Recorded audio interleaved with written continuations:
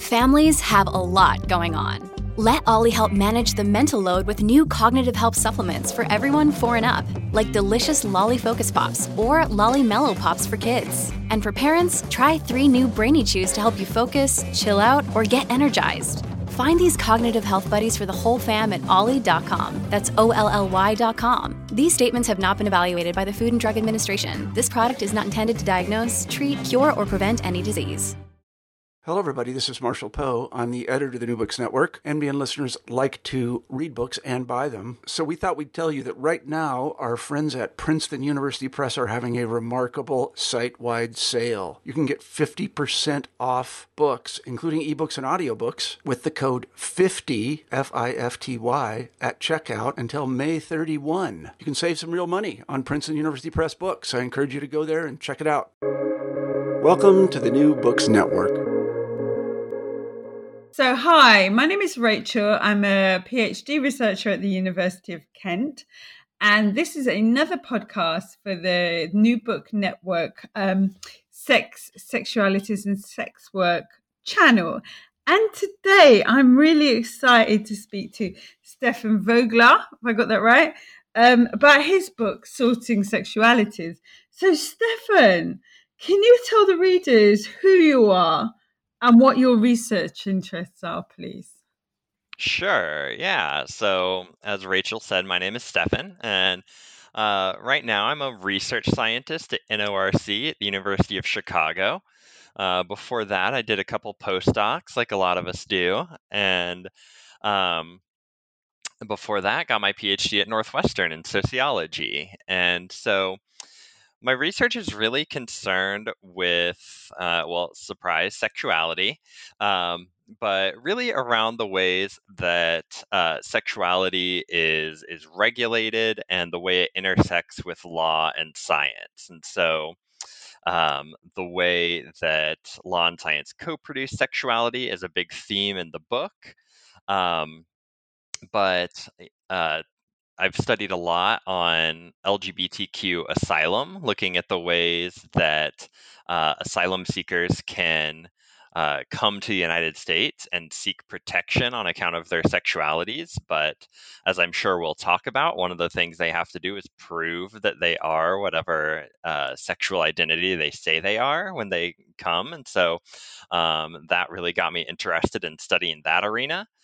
I've also done work on sex crimes, so studying how we assess risk in sex offenders, how those actually become identities that the legal system uses to govern people.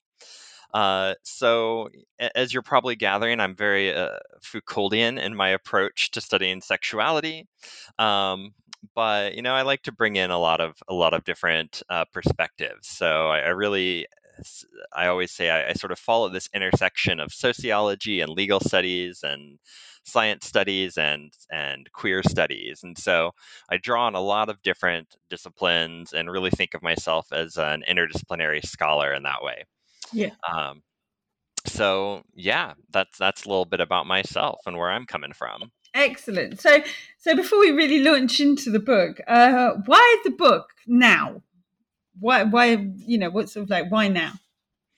Yeah, well, as our readers or listeners surely know, it takes quite a while to produce a book. So I started writing this. Oh gosh. Uh, 8 years ago, 7 years ago, something like that.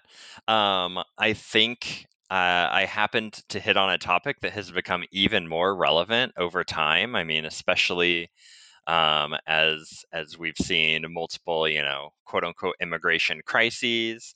Um, but I really chose this topic because I didn't feel like we were paying enough attention to how uh, the state, so to speak, and I use that with some big air quotations because, of course, the state is disjointed, uh, entity, right? It's not just some unified thing. It has many arms, to use Morgan and Orloff's recent book title, or many hands, I guess they say. Um, but I didn't feel like we were looking at that too much in the U.S. context, especially. So we do. I think the scholars, there have been some scholars who've done amazing work on how sexuality is regulated vis-a-vis the state in historical context and post-colonial contexts.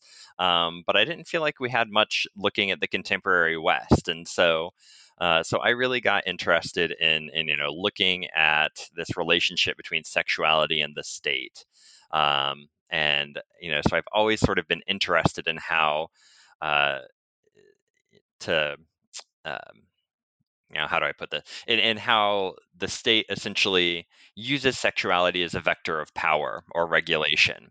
And so that's a big theme in the book. And that was really the big thing that, attracted me to this topic. But then the individual topics, especially asylum, right, I really started getting interested in because I was interested in the politics of immigration, and especially how sexuality was involved in that. Um, so yeah. Yeah, no, that's interesting.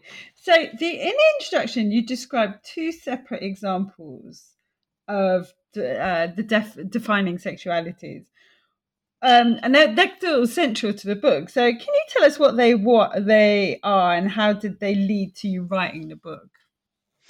Yeah. So the two examples, I assume you're talking about the big case studies for the book, which on the one hand is LGBTQ asylum law, and the other is sex offender law, specifically sex offender civil commitment law, which is not specific to the United States, but quite a bit larger in the United States than in most other countries.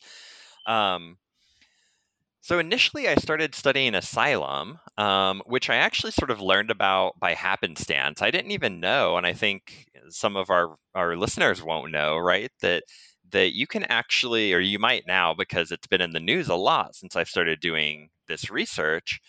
Um, but you can get asylum, political asylum, based on your sexual or gender identity. So if you're being persecuted because of your sexuality in your home country, you can come to the United States or a handful of other countries, and you can actually seek protection based on that. You can say, hey, I'm being persecuted based on my sexuality or my gender identity, and I would like to seek asylum here.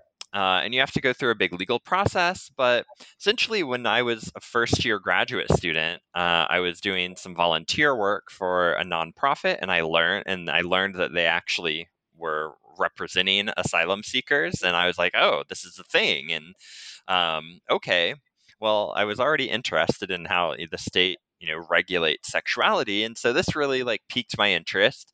And then I learned that one of the things you have to do in this area of law is prove that you are gay, for example, or prove that you are trans. And I was like, okay, well, how are people proving that they're gay to an immigration court? Mm. And that was really the driving question that started all of this. Is like, how are people proving their sexualities to the state, right, or to these legal complexes? And so I really started diving into asylum law, and I studied that for a couple of years. And I was like, this is clearly happening in other places, right? This isn't just a phenomenon. At least my hunch was, this is happening in other places, right? And so I sort of went on a hunt for other realms where the state or the law, right, were exerting this type of regulation, right, where places sort of had to prove their, or people had to prove their sexualities or something like that. And I went through a number of things like don't ask, don't tell, right, in the United States, where um, where military service members had to defend themselves against claims or accusations that they would be gay, and a number of other sort of arenas. And I ultimately, again, sort of happened to come across the sex offender civil commitment laws, which again was something I didn't know existed when I initially started thinking about this research. But as I started looking into it, so how civil commitment works, just to give everyone a little background, is that when a sex offender, there are 21 jurisdictions in the United States. So 19 states plus Washington, D.C., plus the federal government have these statutes that allow the state to seek the indefinite confinement of a sex offender after they have finished serving their criminal sentence. Wow.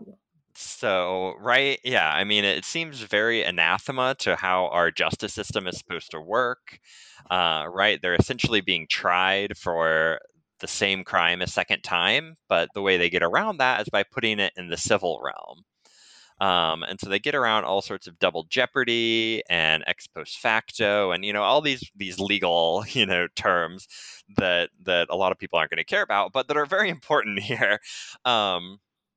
And so, but again, part of then what has to happen is that in this case, the state has to prove that this person is whatever they claim they are, so that they are a pedophile, or they are a sadist, or that they are a rapist. But they do this in a way that actually turns that from a set of behaviors, right? When we think of sex crimes, we think of, okay, you did this thing, right? You committed a rape and now you're being punished for it. But actually in civil commitment, they sort of create an identity around this, right? So it's not just this simple, like, we're punishing you for a behavior. We actually have forensic psychologists come in and they really give them a DSM, a diagnosis from the Diagnostic and Statistical Manual, which is sort of the holy Bible of psychiatric diagnoses here in the United States. And they will say, like, this person is a sexually violent predator or a sexually violent person. And that doesn't just become or that isn't just a signifier, right? That is a legal identity, and it becomes and actually the forensic psychologists that I interview see these things as sexual identities akin to how we talk about gay and straight. So there's actually a lot of psychological literature around how this group of psychologists, especially that do these civil commitment hearings, see things like pedophilia and sadism as sexual orientations. Okay. And so that's sort of a long-winded way of giving you how I came about these cases, and why I ended up putting them together. It's because they seem like really weird, sort of a really weird comparison, right? Like, we don't think of gayness being associated with pedophilia anymore, right? We have a sort of knee-jerk reaction against that, especially those of us who are sort of progressives or sex positive folks, right? And so I really wanted to sort of challenge that common sense and say, like, let's put this common sense under a microscope and see how this division happened, how these are actually operating in these two legal spheres. So I'm really interested in what you were saying about the sort of sex criminals in some parts of the United States. So you can serve your crime, but then you can be further incarcerated if you're ascribed this identity, which presumably makes it very easy to ascribe if you've just been prosecuted for an offense that describes you as such. Yeah, so north of 90% of these civil commitment claims end up being upheld, right? They end up being convicted, to use, I guess they wouldn't necessarily say convicted because it's a civil hearing, but they end up being civilly committed. So it's a very, very high success rate for the state. But yeah. So the way you summarized it is exactly true. In these 21 jurisdictions, after you've served your criminal sentence, the state can elect to pursue a civil commitment hearing after that, and if they are successful, the sex offender will be put into a psychiatric treatment facility for an undefined an indefinite amount of time. And in practice, what ends up happening is it ends up becoming a life sentence for most of them, without the concomitant legal protections that you get in a criminal setting. Wow. Yeah. Wow. It is a little wow. And I mean, it's not a sympathetic population, so a lot of people are sort of like, whatever. But like, these are these sort of these edge issues, right? Where we expose, we have these exceptional forms of law for sex offenders or for terrorists, right? They end up encroaching over time onto, they will get expanded to other populations, right? And so I think it's important that we pay attention to these, sort of edge cases, even if they aren't a sympathetic population. So how many jurisdictions did you say this applies to? So 21. It's 19 states plus Washington D.C., which is not a state yet, but hopefully soon. And then the federal government also can elect to pursue it if someone is charged on a federal basis rather than in a state. I've got a really horrible feeling that these states are they probably southern states with a large proportion of these people that are exposed to this type of double incarceration, possibly Black. So that's a good guess, and that is what I would have guessed too, but it's actually a really diverse array of states. And so the first state to actually pass it was Washington State. Wow. Which is a fairly liberal, it's a blue state. But what happened is there was a really high profile sex crime that happened from someone who, from an ex-convict who told officials, like, if you let me out, I'm going to commit another crime. And they had no choice but to let him out. His sentence was over. And so they released him, and basically immediately after he was released, he assaulted and mutilated a small boy. And it was a heinous crime, right? I mean, it was horrible. And the Washington legislature reacted almost like immediately. Within the year the law was passed, he was civilly committed. He became the first person in the country to be civilly committed under these new laws.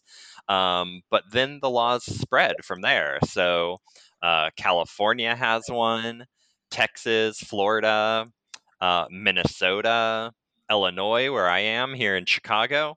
So it's a wide array of states, both geographically and politically, ideologically. So I think actually, a really interesting project for some intrepid sexuality scholar who wants to do this would be tracing how these laws actually came about and what was, the driving force behind them. Because I think in most of these cases, it was sort of these high-profile crimes really catalyzed the passage of a new set of laws. And they came on the heels of the sort of satanic ritual abuse panic of the 1980s, where in the United States there was this panic around child abuse, child sexual abuse.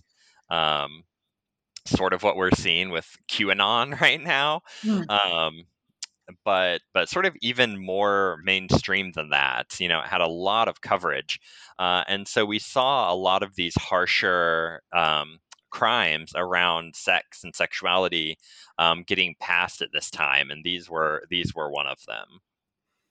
Okay.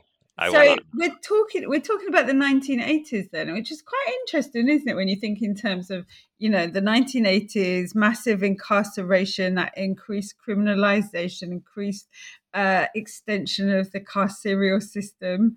And this is a slightly more subtle way of going about it. It's very Foucauldian, isn't it? That kind of incarceration of those, the unnecessaries, that he talks about in the 18th century.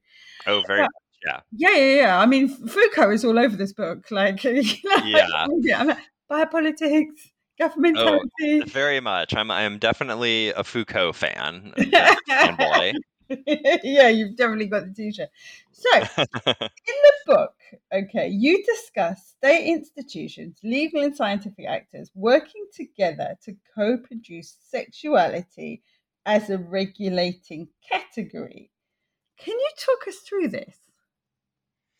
Yeah. So, again, this is anyone who recognizes Foucault will recognize this general sort of theoretical thrust behind that argument. But I'm also drawing on the idea of co-production from science studies, and so really to sort of break it down, what I'm saying is that the state, and specifically these legal institutions, in conjunction with different forms of science, come together to really create these.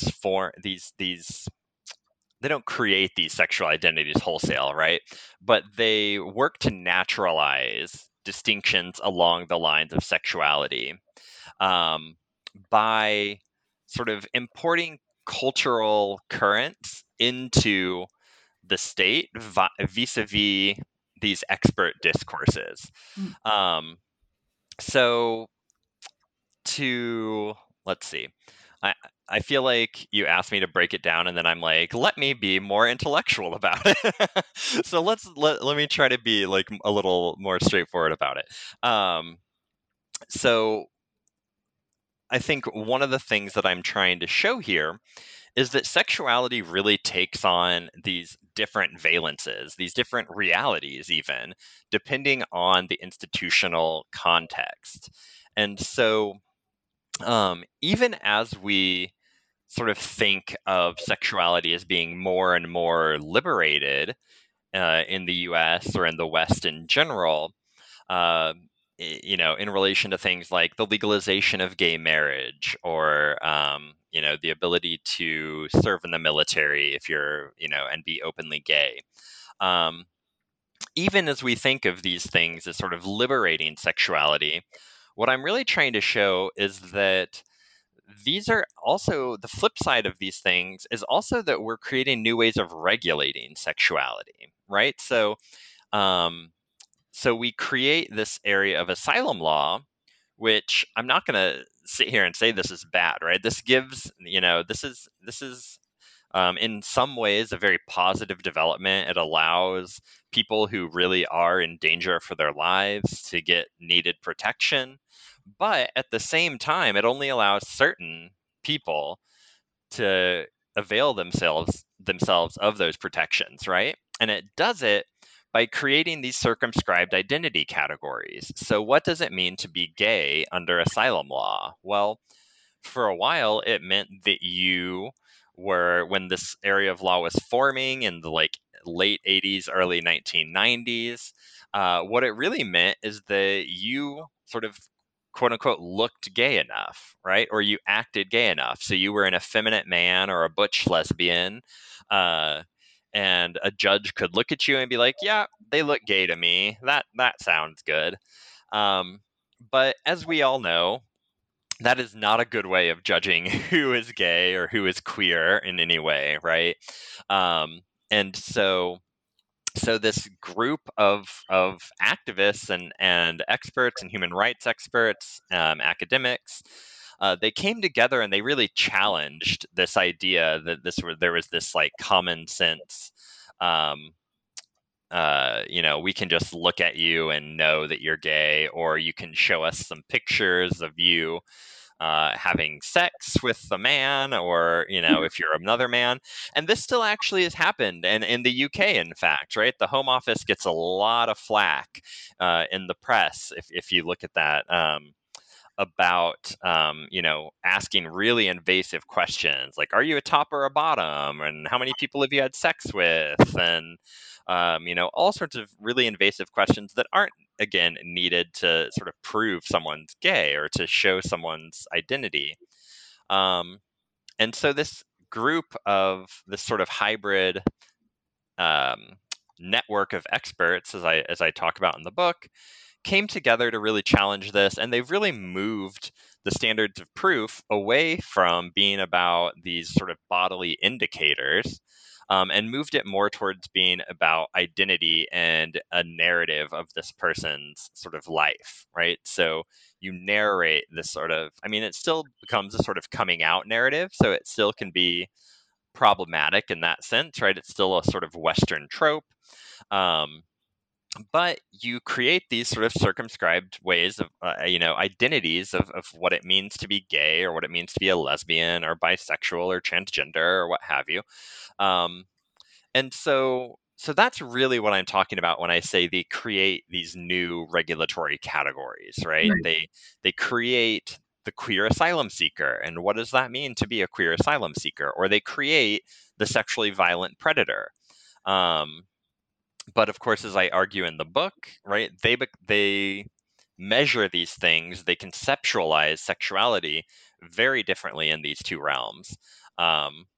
Which I'm sure we'll talk more about. So I'll leave it at that for now. But what the sense that I got when I was reading this book for like what came to me is, and it's quite an odd kind of concept, but I think it bears consideration, is the debate that you have about the legalization of marijuana in some parts of the state. So that kind of like the legalization of marijuana allows certain sets of people to be taken away from the criminal justice system, and leaving some behind. So, for example, sort of like, the areas in the United States where you can buy weed now is, the weed is expensive, but it's legitimate to do. So what you do is you scoop out the middle class white people out of the grasp of the criminal justice system, and still leave the poor and largely brown people behind to be consumed by the criminal justice system. And this strikes me as a similar pattern, in as much as people that were previously defined as being, sort of like unwanted, and now being like sort of brought into the main body of society in some ways, but like in other ways, other sort of sexualities are not just still not acceptable.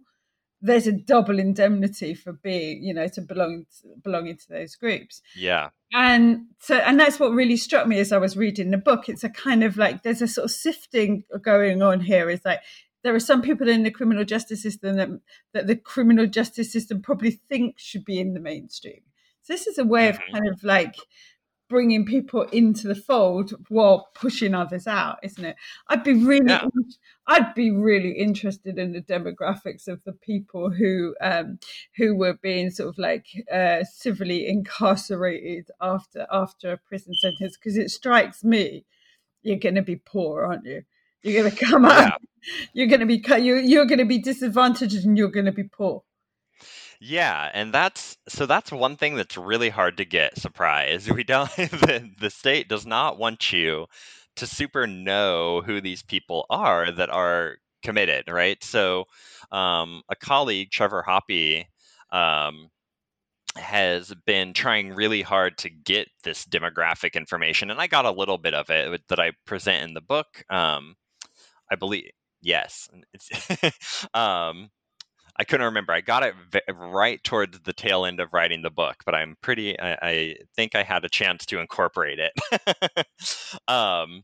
And what I found, we can't get much on class, but we do know, for instance, that we don't know on a wide basis, but based on my own research, most of the people can't afford private counsel when they are being tried for civil commitment, which we know, of course, is a sign of poverty, of low socioeconomic status.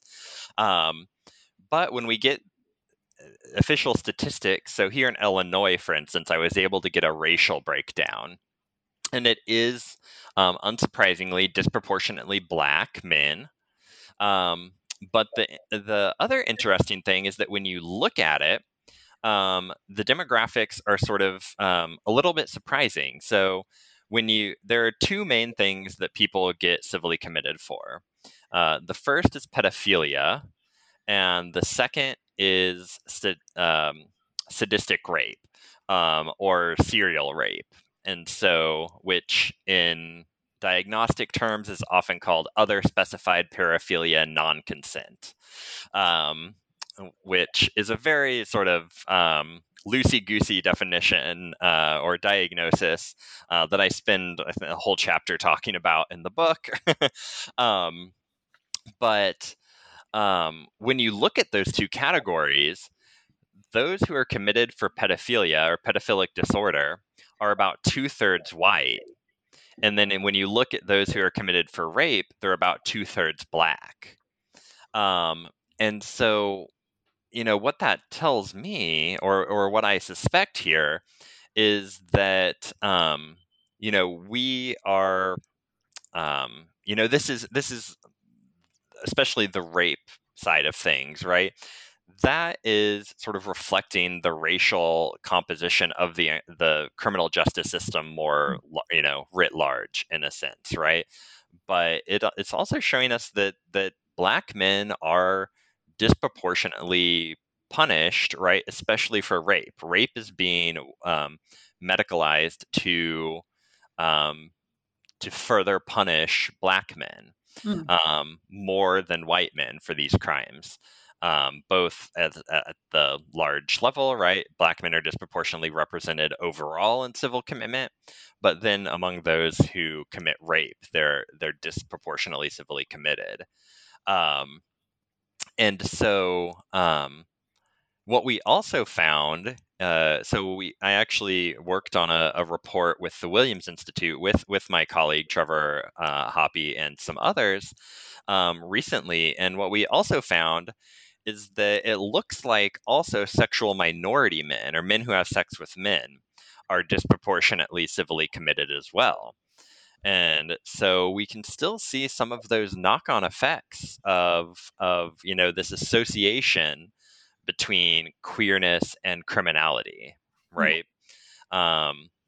Because men who commit sex offenses against other men, right? So, by definition, they are men who have sex with men. Whether they identify as gay or queer in any way, we don't necessarily know, but we do know that their crime was against another man.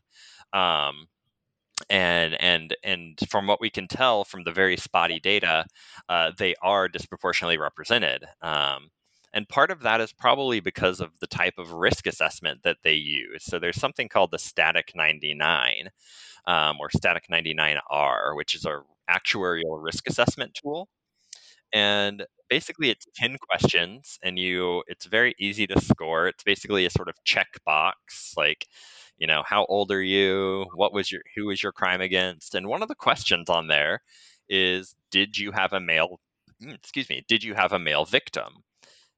And if you say yes to that question, it increases your risk score. And so we've actually built in, sort of weighing male victims extra or as more risky into these risk assessment tools. And so that, along, I think, with some other things, really are contributing to an overrepresentation of both black men and men who have sex with men. But also, as well, it leads into really interesting debates about worthy victims, isn't it? It's like, if you're a male victim of like a criminal, it's almost like the crime committed against you is weighted more heavily. In fact, weighted heavily enough so that the perpetrator does 2 sentences. Oh, absolutely. I mean, I think that just goes back to the way that we treat sexual violence in general, right? Which is that it's normalized against women, right? It's for a man to rape a woman is sort of, I mean, and if we go back, 50, 60 years, rape was seen as a more, quote unquote, normal expression of male sexuality than homosexuality, than being gay, right? It was seen as an overly aggressive expression of male sexual desire, right? And so, so we were more likely at mid-century, the mid-20th century, to categorize homosexuality and pedophilia together, right, as similar types of sexual disorders, and then have rape sort of over here as like, that it's still heterosexual, so it's not quite as bad. It's not against nature, right? but also that goes to this normalization of sexual violence against women.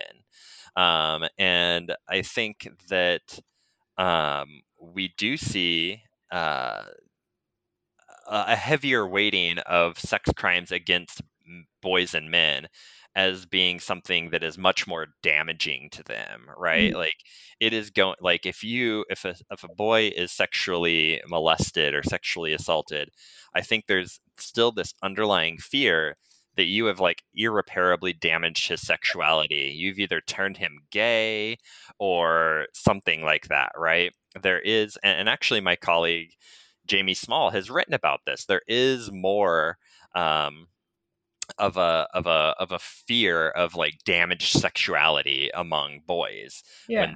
when they're assaulted, and so I do think those cultural views find their way into the legal system in that way, right? And we Yeah. do see these crimes against boys and men as more heinous in a sense than those against women and girls. Yeah. It's like the And- sense of loss is greater. yeah. So and you know what, I did really enjoy this book because it kind of like, it felt like sort of Foucault 2.0. Yeah. So Thank you. I was hoping it wasn't just Foucault rehashed. I do. no, I no, like no, to no. think it was 2.0, but And because what it's sort of like, what sort of I realized is that, you know, sort of Foucault talks about sort of like the chattering classes talking stuff into and out of like legitimate behavior. And I was sort of I was thinking, so this time the chattering classes are actually different. The chattering classes in this case are the state and non-state actors, particularly uh-huh. experts. So, can you talk about how the book discusses the state depending on non-state actors, particularly experts, to classify and categorize sexualities? Can you unpack this for us? Yeah, definitely. So, you know, the expertise that I talk about sort of two different kinds of expertise here. One that we've been talking about, this forensic psychology, which really arose in response to these laws. Um, and I talk a lot about how we had sexual psychopath laws earlier in the 20th century, and that was sort of during the time of institutionalization. And so institutional psychiatrists, in these asylums were really the sort of experts here. Um, Organized psychiatry really withdrew from that area of law in like the 1970s, 1980s. And this new discipline of forensic psychology really arose almost in response to these laws. Like a whole cottage industry has arisen in response to new sex offender laws and especially the sexually violent predator laws, the civil commitment laws.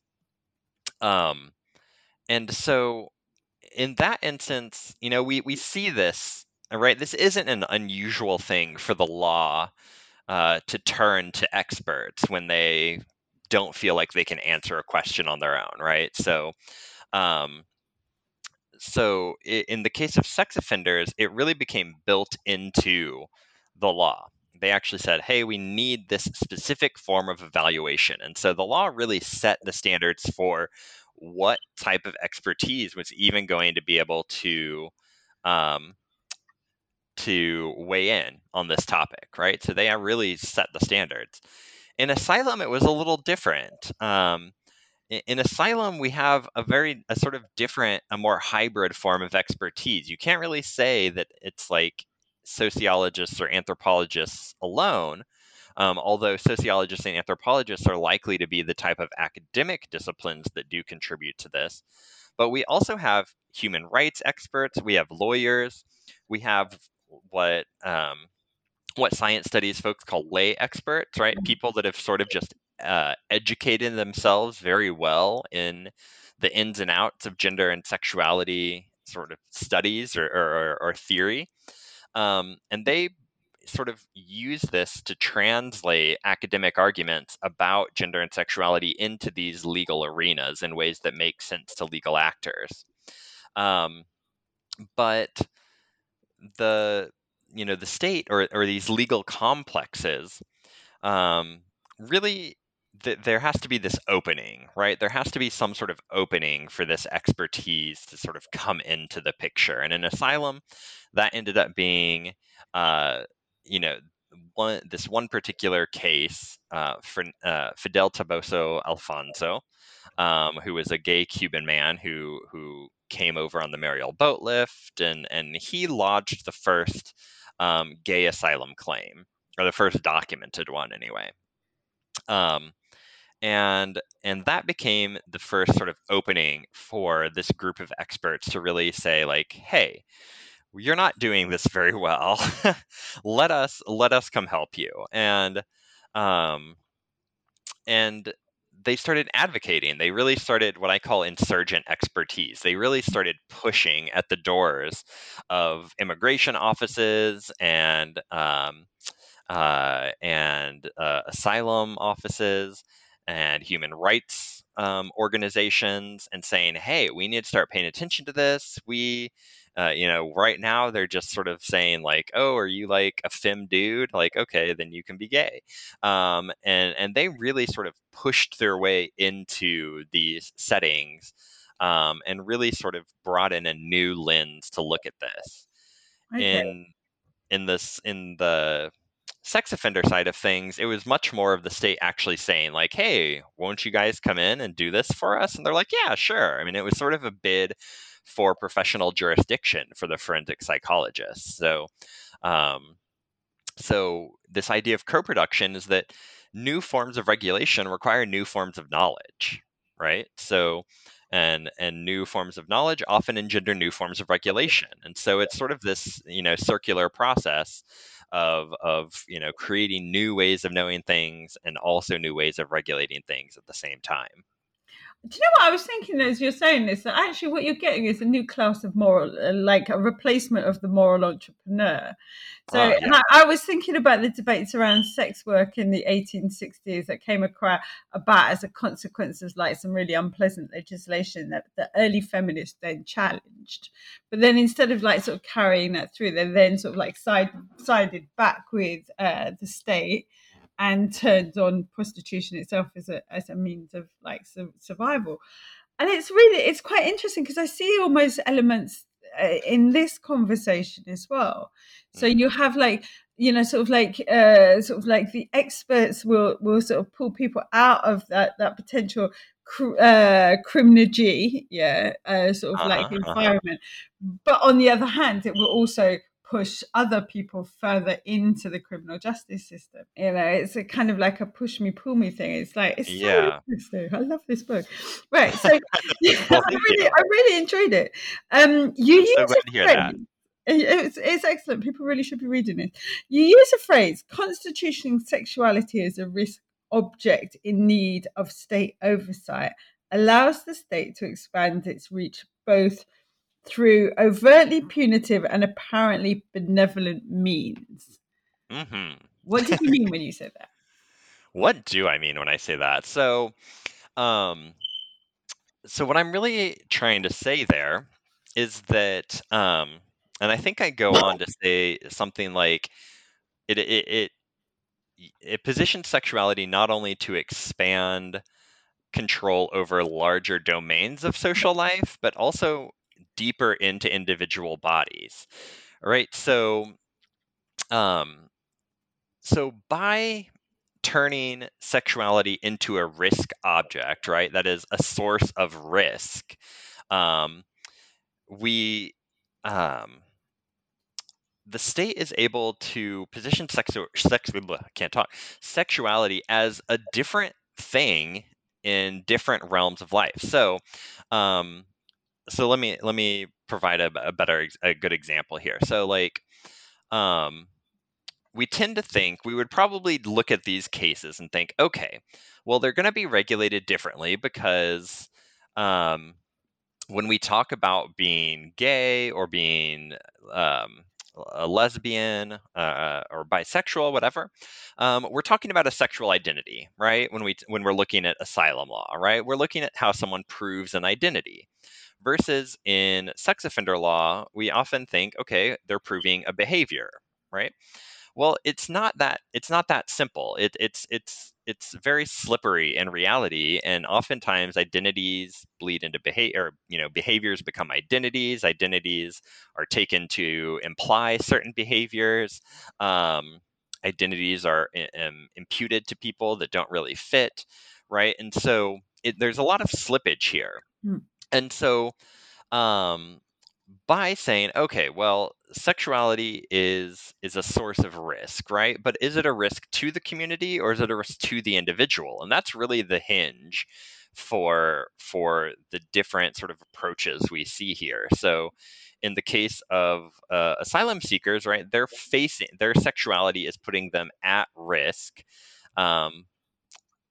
from their home community, right? Versus sex offenders are perceived as putting their community at risk. And really that establishes sexuality as almost being able to be anything, right? If you can be at risk because of it or at risk from it, right? Oh, sorry, I didn't say that right, but you know what I'm saying. Yeah. If you're at risk or risky, you can be legislated. Yeah, sexuality becomes almost omnipresent. I mean, I would argue it basically is omnipresent, right? And so sexuality becomes what Anne-Marie Moll, a science studies scholar, calls a multiplicity, right? It sort of becomes different things in different settings. And so in sex offender law, it's this bodily phenomena that's measured via things like the polygraph or the penile plethysmograph, which, for those of you who don't know, is essentially a blood pressure cuff that's put around a man's penis, and then he's either shown porn or listens to pornographic audio vignettes or something like that, and they gauge his penile response. And so I know it's almost it's laughable if the consequences attached to it weren't so dire, right? Like, and so in sex offender law, sexuality really becomes this bodily phenomenon that we can gauge via the body and these objective, quote unquote objective indicators like a polygraph or an actuarial risk assessment. In asylum law, sexuality takes on a whole different reality, right? It's not, you can't use a polygraph or a penile plethysmograph on an asylum seeker. That would be a humanitarian violation. That was happening in the Czech Republic back in I want to say 2012, 2011, something like that. And the EU just went at them, right? They're like, oh no, we don't do that here, but it's this narrated form of expressing your sexuality, right? And so it becomes about indicators that have to be placed in a particular context to make sense. And so what does it mean to be gay in Iran versus Canada or the United States, right? I mean, it's different, right? And so sexuality actually takes on a different reality in each of these settings, even though we're regulating, quote unquote, sexuality. And this is where I was saying, some people would come back and say, yeah, well, it is different though. We're regulating identity in asylum versus behavior in sex crime law, but it really doesn't become that when we look at it in practice, right? And so that's really where I go with this idea of constituting sexuality as a risk object, right? It becomes something that there's this imperative to regulate because of the risk attached to it. This is the stuff of Lombroso, isn't it? This is the stuff of Lombroso. Oh yeah. It's like you've got, your body, your body is inherently criminal because of your reactions. So now we need to regulate you. Oh, yes, there's definitely that biocriminality aspect. Yeah, that is really scary. And also, obviously, anyone who's listened to me for more than a second knows that I study sex work. Don't tell the rad femmes about this, because I'm just imagining where they're going to go with this, I'm imagining sex working women being like, incarcerated under these laws because of the risk they present to non-sex working women. Uh-huh. This is scary stuff. This is Yeah. I mean, and the way that scary stuff. and the way that they get these standards developed around men and male bodies get applied to other bodies and other genders is also scary, right? Because there aren't very many women civilly committed in the United States. And we know, well, we don't know a lot about sex offenses, right? They're chronically underreported. But from what we do know, we know that over 90% of sex offenses are committed by men, and mostly against women, and girls. But oh my God, I totally lost my train of thought right in the middle of talking. I was just thinking, because in the UK, so like somebody who's been convicted of prostitution will be classed as will be defined as a common prostitute. That's your definition. That's your identity. Uh-huh. Yeah. How scary that would be. Yeah. Because you're already marked, Exactly. So you've already been given that. There's no need to prove it because the law's being used to prove that. Yeah. So let's sort of like move on a little bit, because we're talking a lot. Yeah, I'm long-winded. I'm sorry. Good. This is awesome. So how does the book explore epistemic logics? Epistemic logics. I love epistemic anything. Oh, thank you. So the idea of epistemic logics is really that different sort of interstitial organizational spaces have different ways of knowing things. And so I borrow both from the idea, as you can tell from the term, from the idea of institutional logics, and on the other hand, from epistemic cultures, from science studies. And I sort of take parts of both of those and then tweak it a little bit to get this idea of epistemic logics. And again, so what I really mean by this is that the way these interstitial spaces, these sort of legal scientific, these techno-scientific or techno-legal, domains come to know something are very specific to those spaces. And they're dependent on political, cultural, and institutional imperatives and factors, right? So it's dependent on the sort of cultural frames around the people that are under scrutiny, right? So whether that's a gay person or a queer person or a sex offender, they're limited by political constraints. So can we really be sympathetic to sex offenders in our current cultural context? Not so much. But on the other hand, queer people have political clout. LGBT people have political clout, and these things took shape in particular political contexts.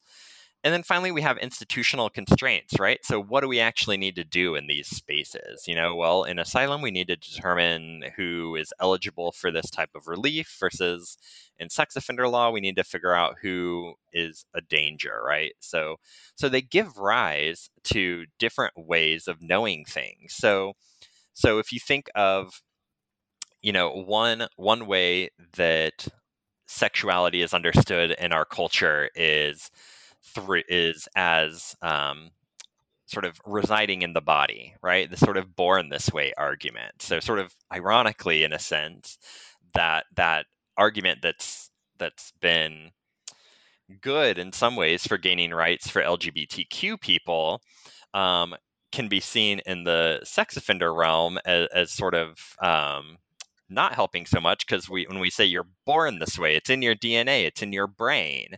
That implies an unchanging essence, right? That's always there, and we just have to discover it through probing the body or looking at your DNA or something like that.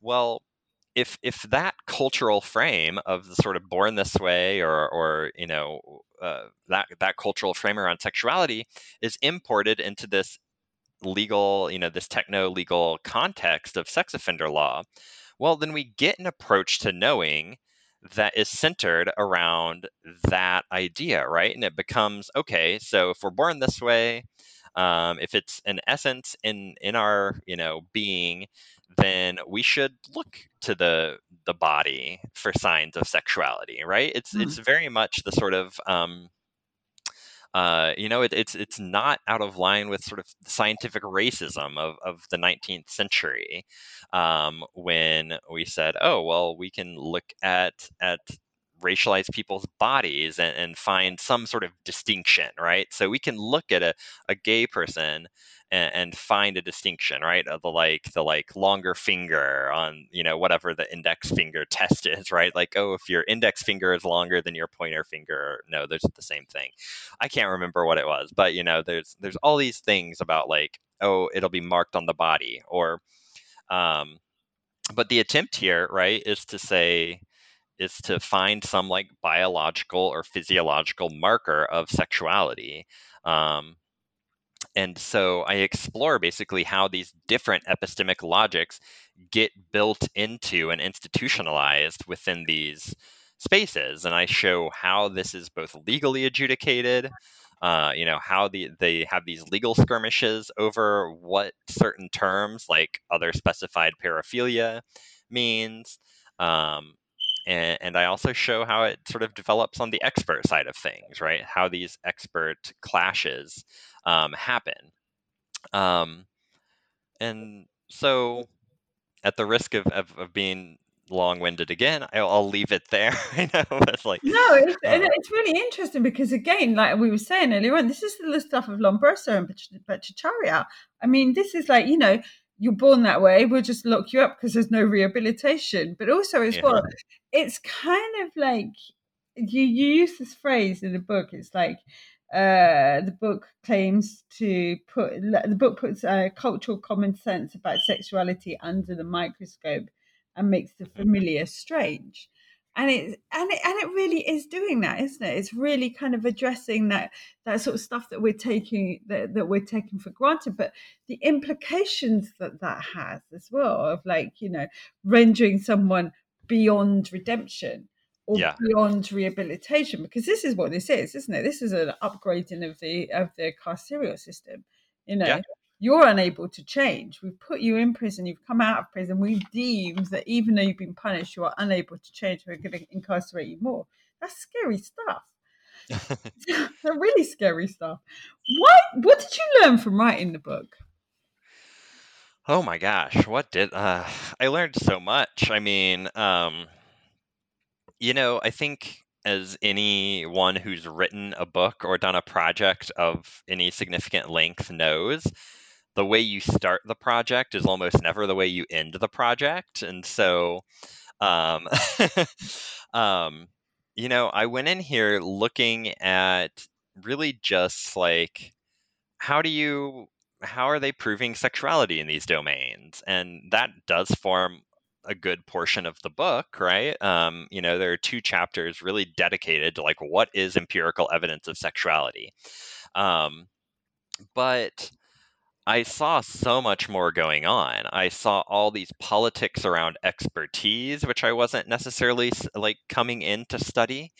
I saw the power that these non-state actors had in really helping to define sexuality in these very different ways, in these very distinct ways, in these different legal domains.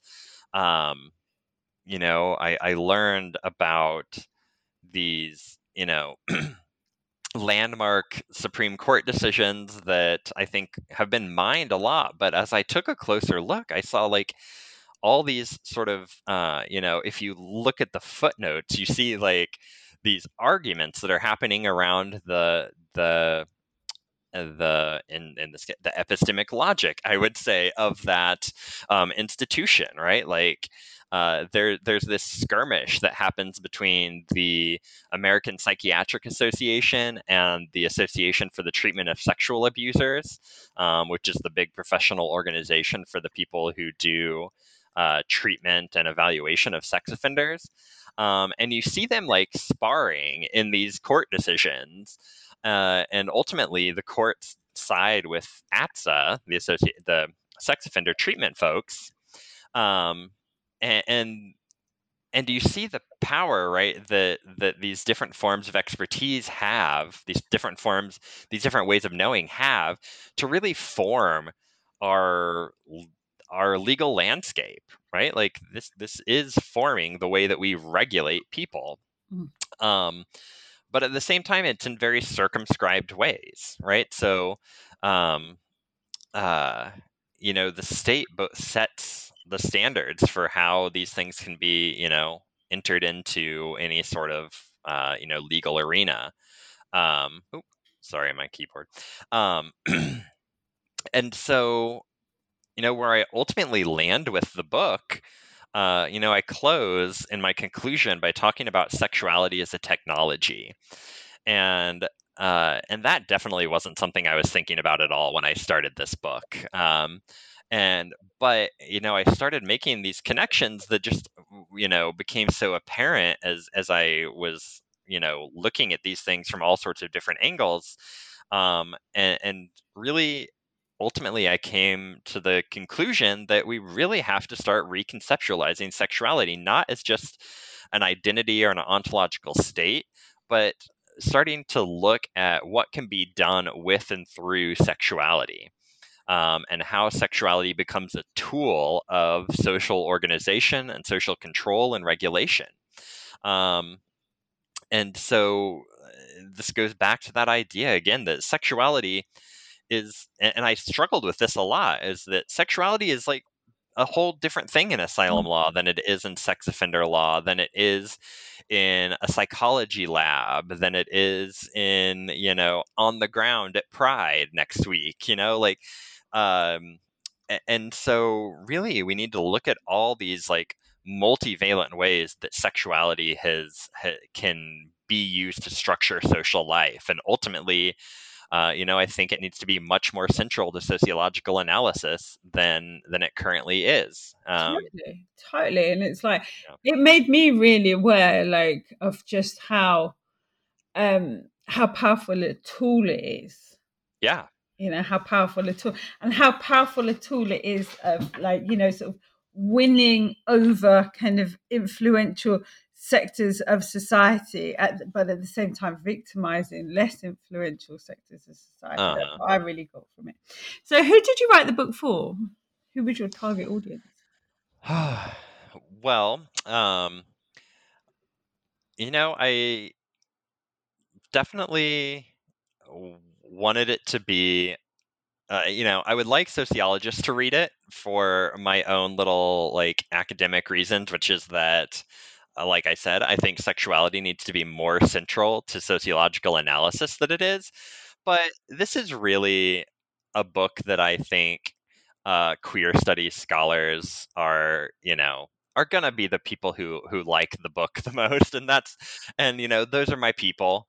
And I wrote it certainly from that sort of theoretical um, approach, that frame is definitely threaded through the book. And so that's always been my sort of home base. And while I really want to reach legal studies scholars and science studies scholars and sort of quote unquote mainstream sociologists, this is really my love letter to queer studies, because that's my home. Yeah.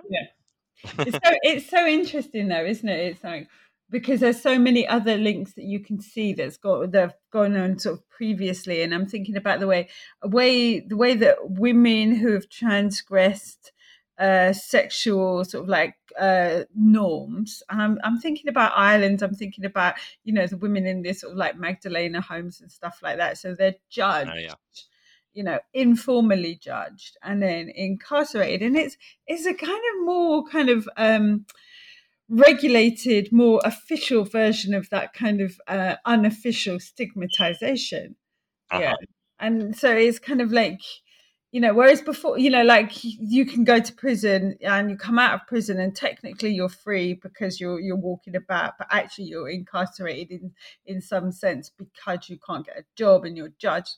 But this is a similar thing, isn't it? But instead of like stigma, what you're getting is a civil a civil sentence. So it's almost like this civil sentencing is replacing the role of stigma. So, so what are you working on next? What's in the pipeline?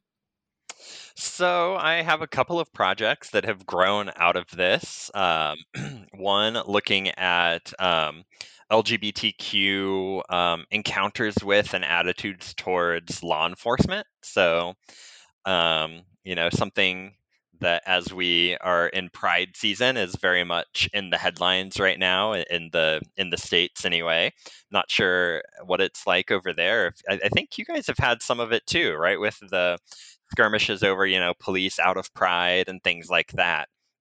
So I have that that is developing, and I'm also starting to look at queer people's pathways to prison. So one thing that I learned doing this research is that queer people are 2 to 3 times more likely to be incarcerated than non-queer people, non-LGBTQ people. But we don't really know much about why. What's going on? Why? What's going on in these encounters with the police between queer people and the police, and what's going on in the criminal justice system or the criminal legal system that's causing this overrepresentation. And so those are sort of a pair of linked projects that I'm sort of very in the very early stages of, about to start like my first interview for the Queer Pathways to Incarceration. So we will see how those shape up, but I'm really excited. Yeah, they've sort of grown out of my interest about the legal regulation of sexuality and queer people's encounters with the law. So yeah, I'm excited to get those started. Yeah, that's quite interesting. A couple of weeks ago, I interviewed someone whose book's called Aggressors in Blue, and it's quite interesting to see the police crimes against LGBTQ people. Oh yeah. Okay, so this is the part of the podcast where you are allowed to shamelessly self-promote. Okay, shameless advertising. So, who are you? What's the name of the book, and who publishes it? I'm Stefan Vogler, and the name of the book is Sorting Sexualities, Expertise in the Politics of Legal Classification, published by University of Chicago Press, and it is available now on Amazon or uchicagopress.com or .edu. Sorry. My name is Rachel Stewart. I'm a PhD researcher at the University of Kent. This is the New Book Network, and this is the Sex, Work and Sexualities channel.